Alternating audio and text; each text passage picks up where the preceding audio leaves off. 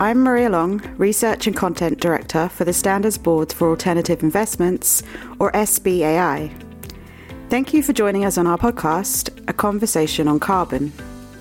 At the SBAI, we've run panel events both physically and virtually since our inception in 2008, and our podcasts now bring you conversations with senior industry leaders on a variety of topical issues. Before we jump into today's conversation, let me quickly tell you a little about the SBAI. We are a global active alliance of asset managers and investors dedicated to advancing responsible practice, partnership and knowledge. Our alternative investment standards are supported by over 150 asset managers and over 90 institutional investors. We run several working groups, including one on responsible investment, alongside our regulatory engagement and events. To find out more, visit sbai.org or contact us at info@sbai.org.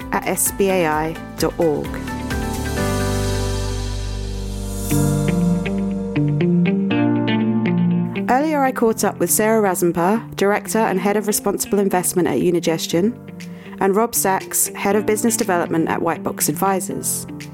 We discussed some of the challenges and potential solutions for carbon footprinting, the complexities of ESG data, and onward reporting to allocators. So firstly, welcome to you both for joining our second podcast, A Conversation on Carbon. Let's start with some introductions to put some context for the discussion. My name is Sara Razmpa, and I'm the Head of Responsible Investment at Unigestion SA. Unigestion is a boutique asset management headquartered in Switzerland. We have different offices across the world. We have three main investment lines, so listed equities, private equities, and multi-asset investments. I'm Rob Sachs from Whitebox Advisors. We are a credit multi-strategy firm that creates solutions across the credit spectrum with distinct businesses across CLOs, hedge funds, co-investments, drawdown vehicles. My role within the team is to sit on the ESG committee and co-chair it with Paul Roos, our partner. My role overall is business development, titled as investor relations. We house $5.7 billion of assets through offices throughout the globe. So before we dive in, something that we say quite often here at the SBI is that there's not a one-size-fits-all approach to anything. A lot depends on factors such as size, location, maturity, strategy, etc. So before we touch on topics such as carbon footprinting, engagement and reporting, perhaps we can take a minute to hear your views on how approaches can be different and might need to be tailored. I think the most important part is the ESG. It has to align with what your firm's philosophy and ultimate goals are. And you have to stay within the context of what you're able to provide. So based on different targets of AUM, staffing, I know it's obvious, but with base case scenarios of building blocks is the most important. The challenge we all find is we want to satiate the investor needs. This is one of the few times that both the investment manager and the investor are looking at each other for answers. So understanding that dynamic, you then understand what you're qualified to execute on, and that is the key part. So if you put all this together, it's base case and ultimately what's your measurement for execution, but within the context of where your firm is. I agree with all Rob said, the size of the company actually, what kind of resources you can associate with it. It's extremely important because it's both quantitative and qualitative. The quantitative part is about data, but data is not coming as easy as you would think. It's what you have to take in, what you have to clean, then you have to decide how to use it. So that takes a lot of resources. On the other side, the qualitative aspect, analyzing what you're receiving, analyzing where you want to go, it takes a lot of resources as well. There are different kind of categories from what we have seen. There are people who want to do the minimum mandatory requirements, and that's what their size allows them to do. And there are some that do more and more, and they want to basically work only on sustainability. So the levels of expectations are different.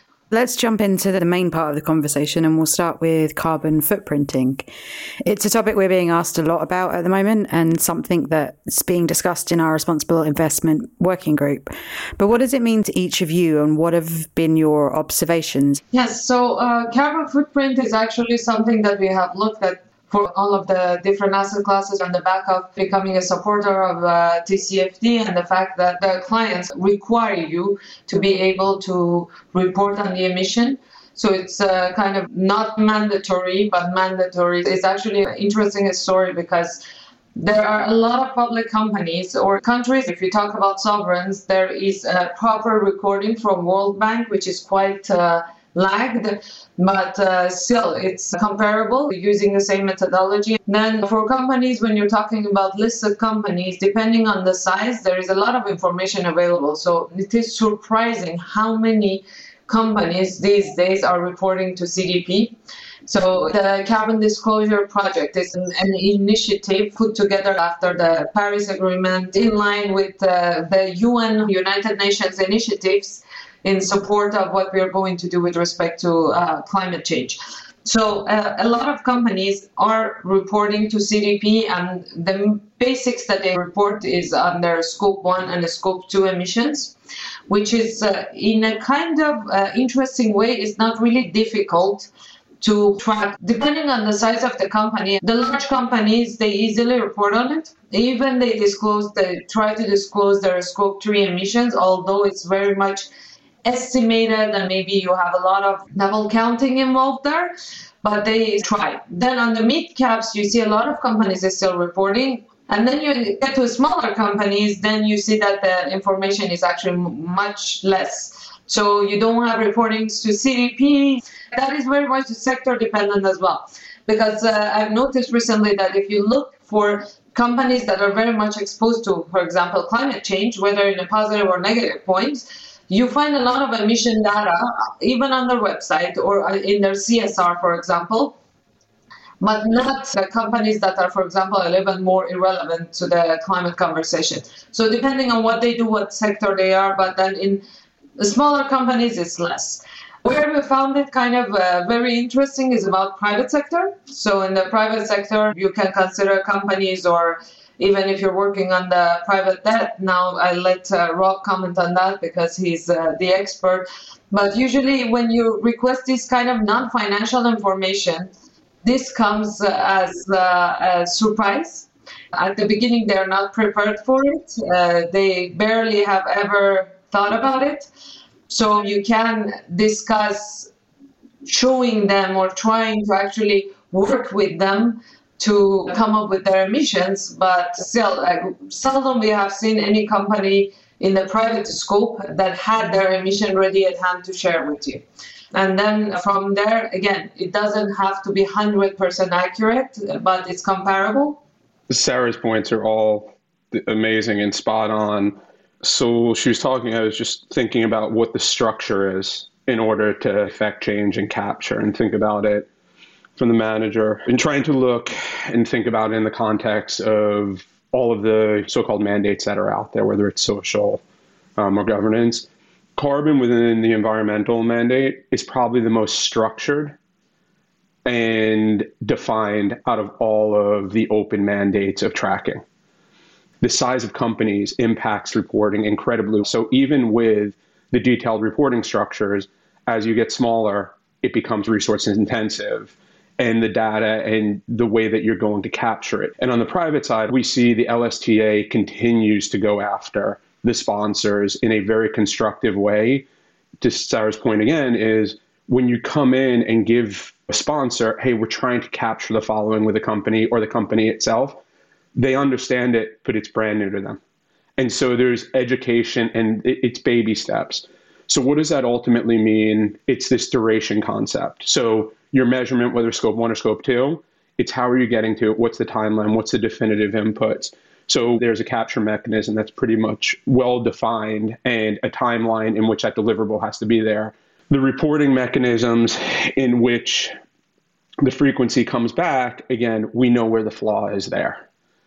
At best, we're looking at annual reporting mechanisms and an in-between period of more headline reputational risk is the measurement on it. Going forward, realistically, if you think about reporting changing, duration being long dated, it comes to what's the material observable that you're able to report. But more importantly, are you balancing the ability to move forward, move the mandate forward, measure materiality from your seat on the companies, measure materiality from their seat also? Are they moving ahead? Or is this just a mandate that looks good on a 30-year time horizon? and just can't be implemented. So I think the story is more longer dated objectives. If you are the change agent, you have to define that with the investors. You're probably 1 to 2 to 3 years ahead of the actual observable change. You're engaging with these companies to help them navigate the going forward, but it can't be captured in the near term exposure. So what's most important in this area? I think rate of change. So you have to capture it, you have to measure it, you have to measure it at the portfolio, which is another challenge for investment managers. You then have to measure the individual companies, whether you're focused on individual or broader portfolios. I think in carbon, that rate of change is going to be the most important capture mechanism going forward, because you're also going to be able to show how you're aligning your book. Are you guys coming under pressure from investors to manage your own firm's carbon footprint? And if so, what are you doing to try and increase the efficiencies there? Going back to our earlier point, we had to look at what we can execute with our resources, and will we have a future goal of employing an outside party to measure our overall firm carbon footprint. I think it's the most basic concepts of making sure that you look at what you can achieve. Your footprint in your office is probably the biggest on a day-to-day. How you think about your travel for our group specifically. We are constantly on the road, approved providers. You just have to stop and say, what are the things that you can implement over what timeline? So we had changed our water for meetings. We went from bottled water to glasses to things like that. They add up over time, but you also have to be able to implement. And you can't force things on the personnel on the company side. You have to figure out what's attainable. But I think the first part is identifying for us a partner that could come in, measure our carbon footprint as a business, give us, because we are not schooled in this and we know that, so you go to outside parties, give us a roadmap to continue down this road, but also within a context of making sure that within the scope of our firm we can do it. And I know those are very broad pictures. We are very early days on the carbon side for our firm. So on our side, it's exactly what Rob was mentioning. It's quite interesting, actually, how the movement is always towards the first stuff that you can actually come to your mind, and that's the only thing you can do, and you start from there and you'll see where you get. Questions, yes. To be honest with you, we had a lot of clients for quite some time asking us, and then it has started a lot coming from our private equity clients. I think the question is extremely more important, because an institutional client asking you whether or not this boutique asset manager is calculating their carbon footprint is one thing. And then when your private clients start asking you, it's basically even the private companies you invest in, it's usually they're asking you, now that you're asking us to do this, to disclose our emissions, what are you doing about it? And this is, I find it to be a very important and fair questions, and I was actually quite happy that they're asking it. We are at the beginning of the road as well. We did it the first time for 2019 to estimate our emissions in all scopes. And then obviously as a financial sector participant, as an asset manager, you can imagine your scope 1 and 2 has to do with your buildings and basically what's going on, where is the energy coming from, how much waste do you have. And the majority of your emissions are in your scope 3 downstream, is about your business travels and the emission of your products. So the first thing we can do, and we did it actually exactly like what Rob was saying, is starting from removing all of the cups everywhere, putting glasses everywhere, changing our coffee machine from capsule to back to beans, which was actually revolutionary, putting water fountains and having a centralized garbage place so everyone doesn't have their own small bins for themselves, but you have this centralized place with a lot of different categories and a lot of rules and regulation what goes where. So it was quite educational for people at the beginning, and you can imagine that at the very beginning it's a little bit upsetting because it's a lot of work just to throw out your garbage. But we started from there, and those were the easy targets. The next part is that if you want to really, really control your emission as a financial sector participant, we knew that we have to address the business travels, distance business meetings. That is possible through internet because, all of these great tools are at our disposal, so we don't have to travel, and we don't have to travel in groups. Today, you might want to rethink, do we need 5 people to go? can we do only with one and the rest of the people will join with video conference? Then on the other side is the emission of your products in your scope 3, which is something really important as well, because you cannot say I'm all about climate change, but when it comes to my products, I don't want to touch them. So that's a practice we have been having, since 2016, actually, to control the emission of the products, and it has become more and more strict throughout time.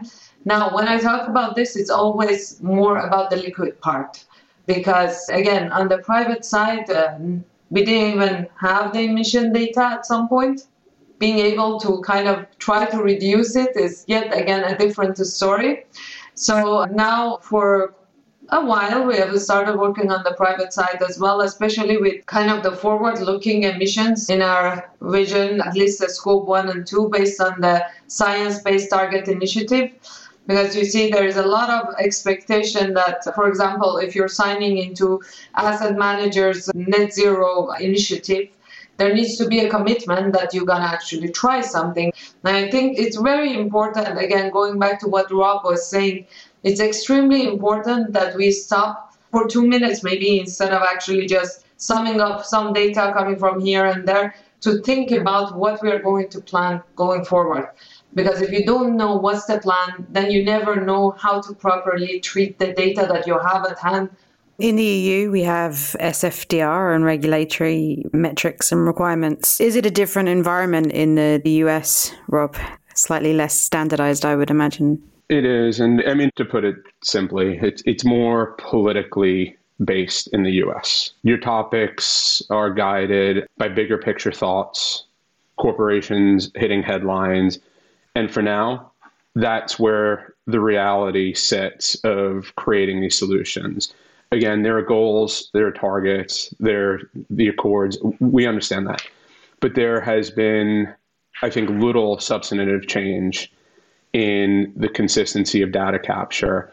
And the way to look at it is just look across the S&P 500. It's the easiest metric in the US to look at. And one of the problems in the US without the data capture, even for the bigger companies, is you use a lot of proxy-based.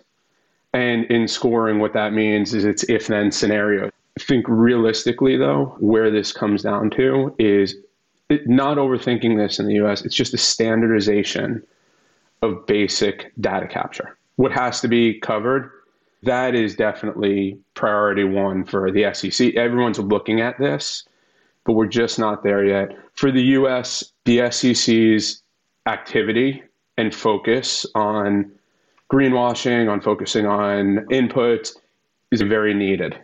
Where the SEC is going to come in, I really do believe, and it's not because it's a Whitebox philosophy, but I talk to my peers in the US, the concept of education around ESG will create an engagement with regulatory bodies that doesn't set up this dynamic of product. This is very complicated and no one wants to get in trouble on this one. Think about the other side. It's a philosophy. If you get in trouble, greenwashing you're doing, it's the antithesis of what ESG is set up for. So the headline risk and the unintended consequences for businesses in the US with the regulatory bodies very focused on this is a very positive sign. I agree with Rob. We have a big issue in US, especially that as a big portion of majority of the public indices, we have lack of reporting, and it is not coming as a top priority, let's say, to them as naturally as it comes in Europe, which is kind of maybe it's justified today because it is actually not put forward as a country purchasing, let's say, an instrument. But in US, we find it very difficult when we want to invest with respect to ESG in terms of disclosures. I'm not talking about like these big international companies of US that are everywhere, but the ones that are US based. In terms of disclosures, we have problems in terms of engagement. There is a mindset that is all about profit, and it's all about financials and the statistics and returns. And when it comes to the non-financials, it's kind of not even secondary with respect to what you're expecting. And going back to the subject of climate, because I think that is the hottest topic, it is very surprising that you see there are a lot of companies in US that are not, for example, reporting to CDP, because actually CDP asks them to report and they just refuse to report. And you can see it on the website of CDP, which is, again, for US as a leading developed country, it is very surprising. We're getting asked by investors for exclusion now. It's definitely something that you can handle, but some of the exclusion areas, that's where we're the change agent. We're turning companies green, and that's the whole point. You find something going on, and whether it's corporate governance, environmental, whether they're there, and they need these timelines, but scoring-wise, they're going to come in, and the observable is, ooh, that doesn't score well. Well, it's no, that's why we're there. We're going to change this company because it has these triggers, and it's transformative. So now, again, going back to the earlier point, they're becoming blunt force solutions. So on this topic of engagement versus divestment, it seems to be becoming a bit more of a nuanced conversation these days. I mean, do you agree with that, or do you think divestment is still winning? And what are your general thoughts on engagement as an ESG tool? I think divestment, it's the part that's most important there is the timeline. So the statement is don't support it, don't add to it. But again, it's under what timeline? So if it's today, I think that that's very dangerous. And I think the headlines that you read about the reason that you're having oil prices spike is he did this transition, that's impossible. People are transitioning to these different areas, renewables, industrial areas. You're seeing it as a whole. It's an investment area. And so whether you're going green or not, all these companies are coming out. It's a natural function and an outcome of this is where the applicable dollar goes anyway. This is a secular change. It's not temporary, it's secular. And you'll always have oil. You need these resources, just you need it in this abundance. So realistically, the divestiture is a fair point, but over a given timeline with proper due diligence. You can't have a short-term ESG mandate and then expect outcomes that quickly when people have 30-year time horizons. I think a lot of people affect change in the present market in small and mid cap. I think would also the observation, if you're, and again, this is just listening, if you're bringing these companies along in these conversations, as opposed to jamming them through, I think there is a very different approach. The Chris Hans of the world and TCI, that is a very unique skill. So you have that end of the spectrum, and then you have more of the constructive behind the scenes. Let's do this one company at a time. Let's keep this there and let's affect change. Exclusion is an interesting topic for me because I think it makes sense in some aspects and it doesn't make sense in some other aspects. So, for example, if you're talking about controversial weapons, I don't actually start a conversation with those companies in the hopes that they are going to get better over time. So there, for me, exclusion is the only topic to talk about. So there is no engagement. But the same for me goes, for example, for thermal coal, because we have different resources like oil, gas, thermal coal that are responsible, let's say, altogether for the GHG emission of the world globally. But the worst one is thermal coal. We decided that one needs to stop and the others needs to transition. Now, still, there's a timeline. Even in the discussions, we are talking about up to 2030. No one is expecting any sort of exclusion or change or not actually being exposed to thermal coal as of tomorrow. So the exclusion is a discussion that is very topic-based. Then when it comes to engagement, I think engagement is very important in the sense that, yeah, if you exclude the stuff and just put them aside, it doesn't mean they go away.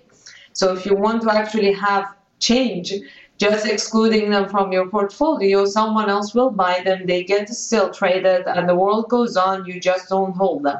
So if you want to have an actual impact, it means that you need to actually get engaged and talk to people on the other side.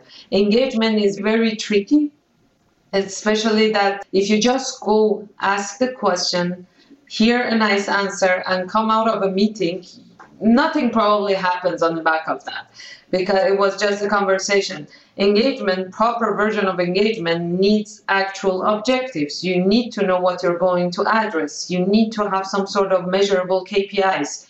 you need to have some sort of timeline in your mind, because if you're talking to an energy company, you cannot tell them, I want you to reduce your emission and I want it by the end of the week. You need to think about, I'm looking at you in next 3 to 5 years time periods, and I'm monitoring the gradual reduction or transition to, let's say, a greener energy source. So it's a long-term conversation, especially when you're talking about very, very complicated material. So if it's about your company doesn't have a whistleblower policy, that's easy. You can expect to have that in the matter of a couple of months. But if you're talking about changing your business model, it's a long-term project. But I think proper engagement needs to have a proper objective, a proper KPI for the expectation you have. So what you're trying to achieve with that engagement.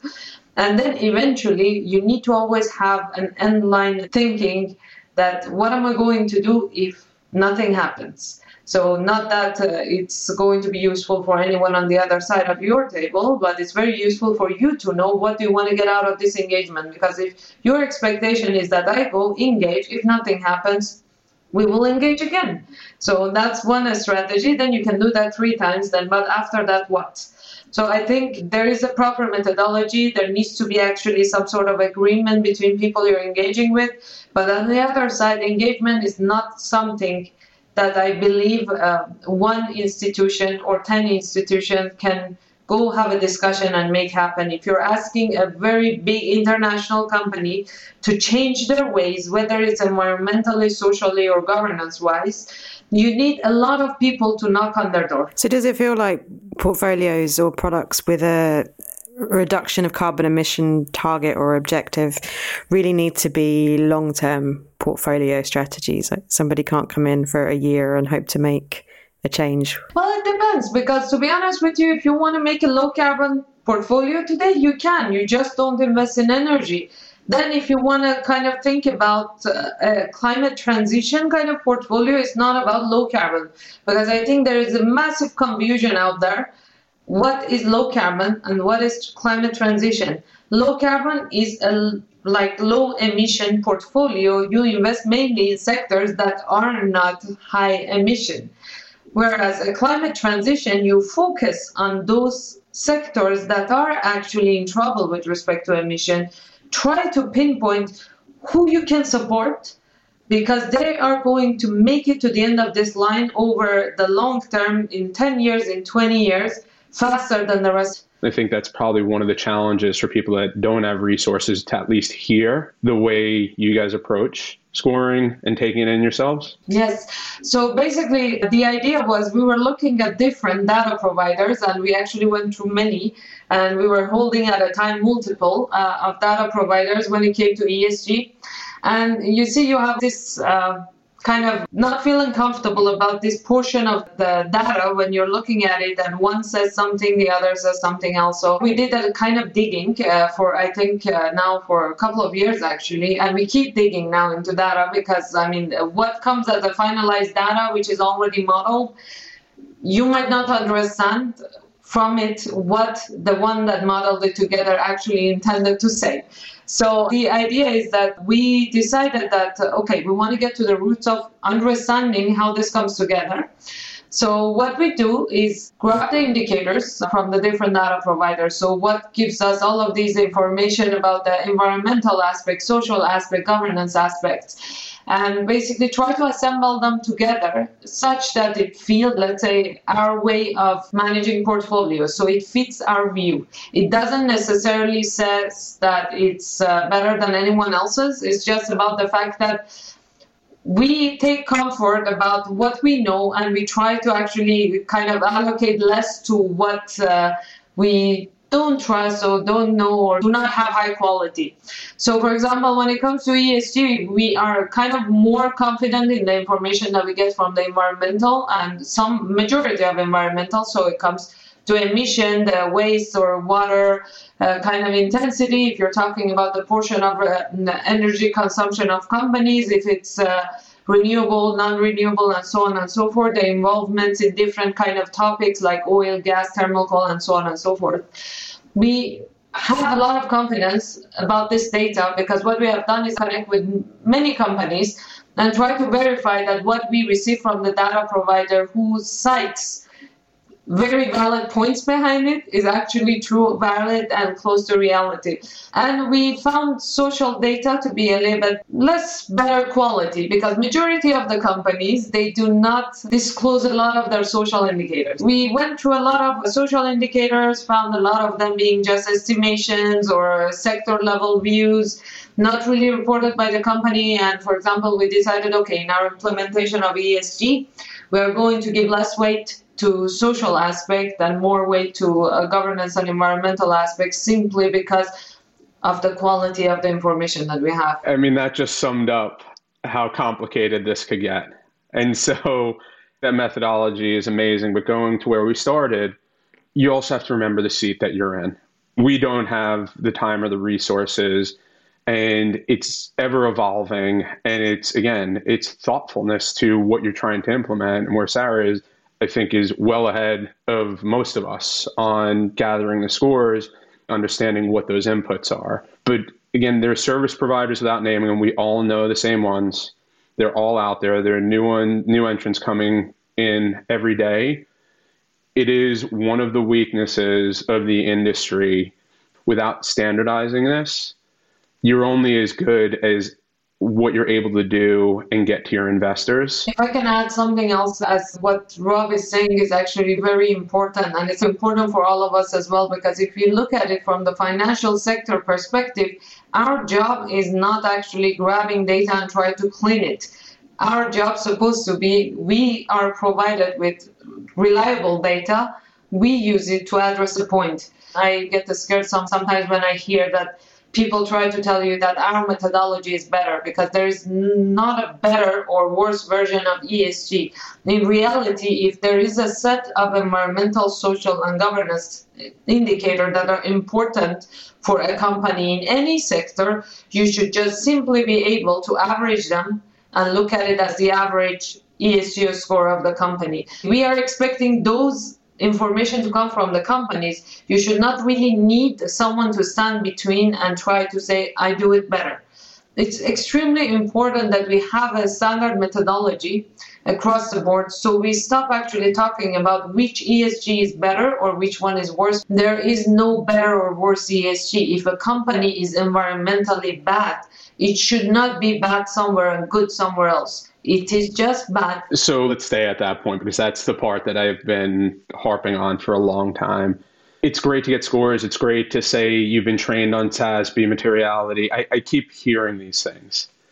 And they're very commercial. They sound very intelligent. They're amazing. I don't know about everyone else's experience, but we're going through in our credit book, we're trying to map individual positions to SASB materiality in their sectors, which SASB does a great job of narrowing it down to key inputs. It's nowhere near a perfect fit. The framework, I understand, but an analyst to think about how that works in their terms versus the SASB model, it's going to take time. So if reporting's better, we're going to download reporting, we're going to map it to SASB materiality, so we're capturing it. Well, no, you're just mapping ESG. That doesn't mean it was material to your investment thesis. And I think where you're going to have to demonstrate going forward is the materiality of your analysts in fundamental strategies to show what your observables were, whether it was 1 factor, 2 factors, 12 factors. It's where the pitfall comes, where people are going to claim materiality and they're going to be asked to publish their report and show analyst notes because the investor can ask for it. This idea of measurement, materiality, all of it will be the next challenge for the firms that are doing this on a fundamental scale. And so this is one where I think this is the pitfall. This is where I think managers will get in trouble. But at the same time, this is really resource intensive to sit with individual positions, change a mindset of how to explain and even identify whether, if we topically think something is ESG. So let's move on to the end point, I guess, in a lot of these processes, which is the reporting to investors. What are the requests in terms of frequency, data that people are looking for, and what are the challenges? For us, even though we have it available on a monthly, The resource constraints at the allocator we have found is the balance is quarterly. It definitely has to, we've evolved our reporting. So we have our scores, we have our sectors, we have our carbon for the portfolio. What our investors really want is the philosophy now, everyone should have it, right? You have to have it at a management company and your portfolio level. That's a standard. But when it comes to the data, because again, it's another non-standardized gathering point, you just have to make sure that you're providing the information, the rate of change, consistent sectors, and then have the ability to dig down should they need to do it. We haven't seen a need to dig into reputational risk. Right now, it's just a gathering exercise from our side and an engagement to understand how that works with our portfolio. Again, if you look at some of the portfolios across the industry, the actual change from quarter over quarter isn't massive. So again, if you really think about reporting, it's sector-based, right? It's not, unless you have a concentrated equity portfolio, it's mostly sector-based. And so you would have to have a big sector change in order to have an ESG score at the top level change. And that's where we see, okay, I think in 2022, you will have a very difficult time, especially in the back half of 22, engaging not only your existing investors, but new investors, if you don't have a report that's published, that's consistent on at least a quarterly basis. Well, on our side, the expectation is actually lots of time it's on a monthly basis. And we are providing monthly kind of ESG reports to everyone.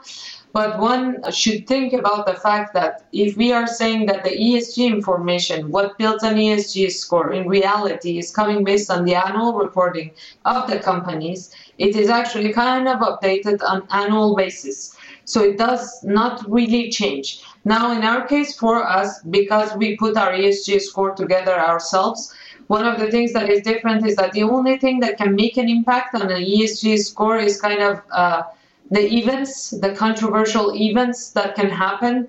And those events, whether it happens at the company level or a sovereign level, they come out on a daily basis. If there is something big, you hear about it in the news, it's written in the newspaper, or you see basically material movings, or let's assume a company for a couple of, let's say, weeks is postponing their earnings, so you know something is coming up. So these kind of signals are way shorter term. We are asked to provide monthly or quarterly, which is completely fine. On the private side, it's a little bit more difficult because there you don't really have those controversies. Seldom you see stuff in the news or someone is actually going to court for whatever reason that there is a wrongdoing. So in the private scope, we have maintained an annual reporting, which makes total sense, especially that you have to imagine the hassle private organization has to go through to actually estimate majority of these. We can come to a common understanding that there are certain metrics that is not really important to follow on quarter basis, like emissions, or, for example, the percentage of female and male in the board or the company. But what is kind of important to follow maybe is the evolution of your engagement. If it's part of your report, for us, it's part of our ESG report. So what happened during the quarter? Did we actually engage with someone new, or where we are in the previous engagement we had?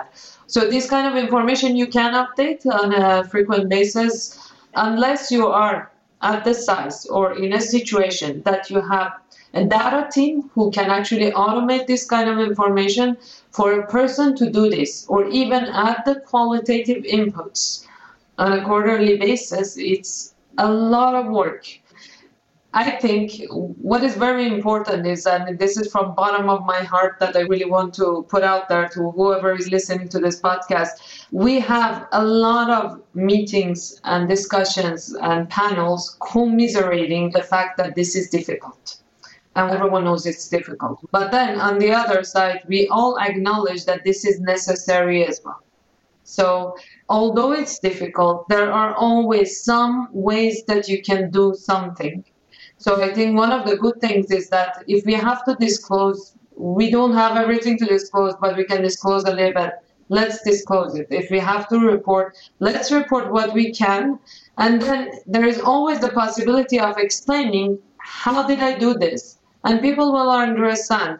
But sitting and just thinking about the fact that it is very difficult is not going to actually help us move further on. And then just to finish up, maybe a final thought from each of you around any of the topics we've spoken today: carbon, data, reporting, engagement. I am going to give SBAI a little plug here because I listen as much as I can. I'm surrounded by much smarter people in my day-to-day. And so in joining the ESG working committee, my first inclination, as I've been trained for 20 years, do not share a thing. I have a competitive edge. I listened to the first working committee and I went through that roundtable and I really didn't say a word at all, literally. That's the exact opposite of the whole concept of ESG. And that started me on the path as to what realistically ESG is. And what I came to the conclusion was, if we bring our peers in, if we bring in the investors, and you just try and gather as much information together and work together, you can move this forward. But what's interesting is it also taught me in these groups, you have to get people that either are competitors, your competitors, around a table to hear the challenges and the successes and have an open and transparent discussion. You're going to learn from them, they're going to learn from you.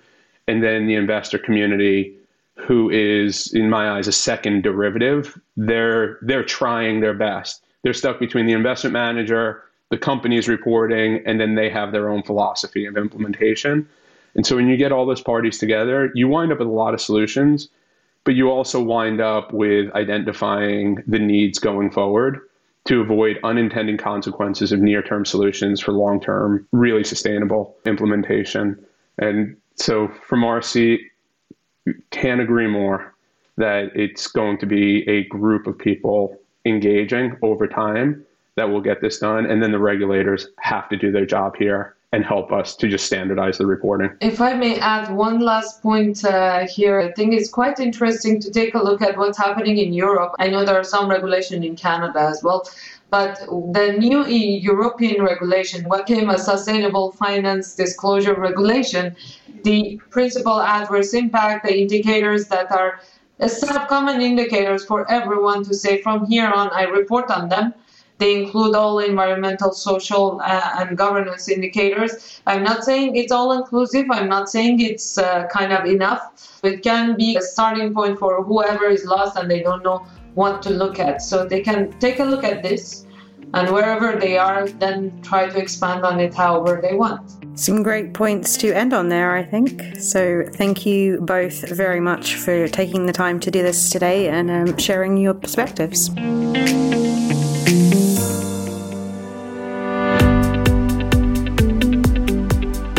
Carbon is certainly a complex topic, and it seems it'll be a while before our work on this is perfect.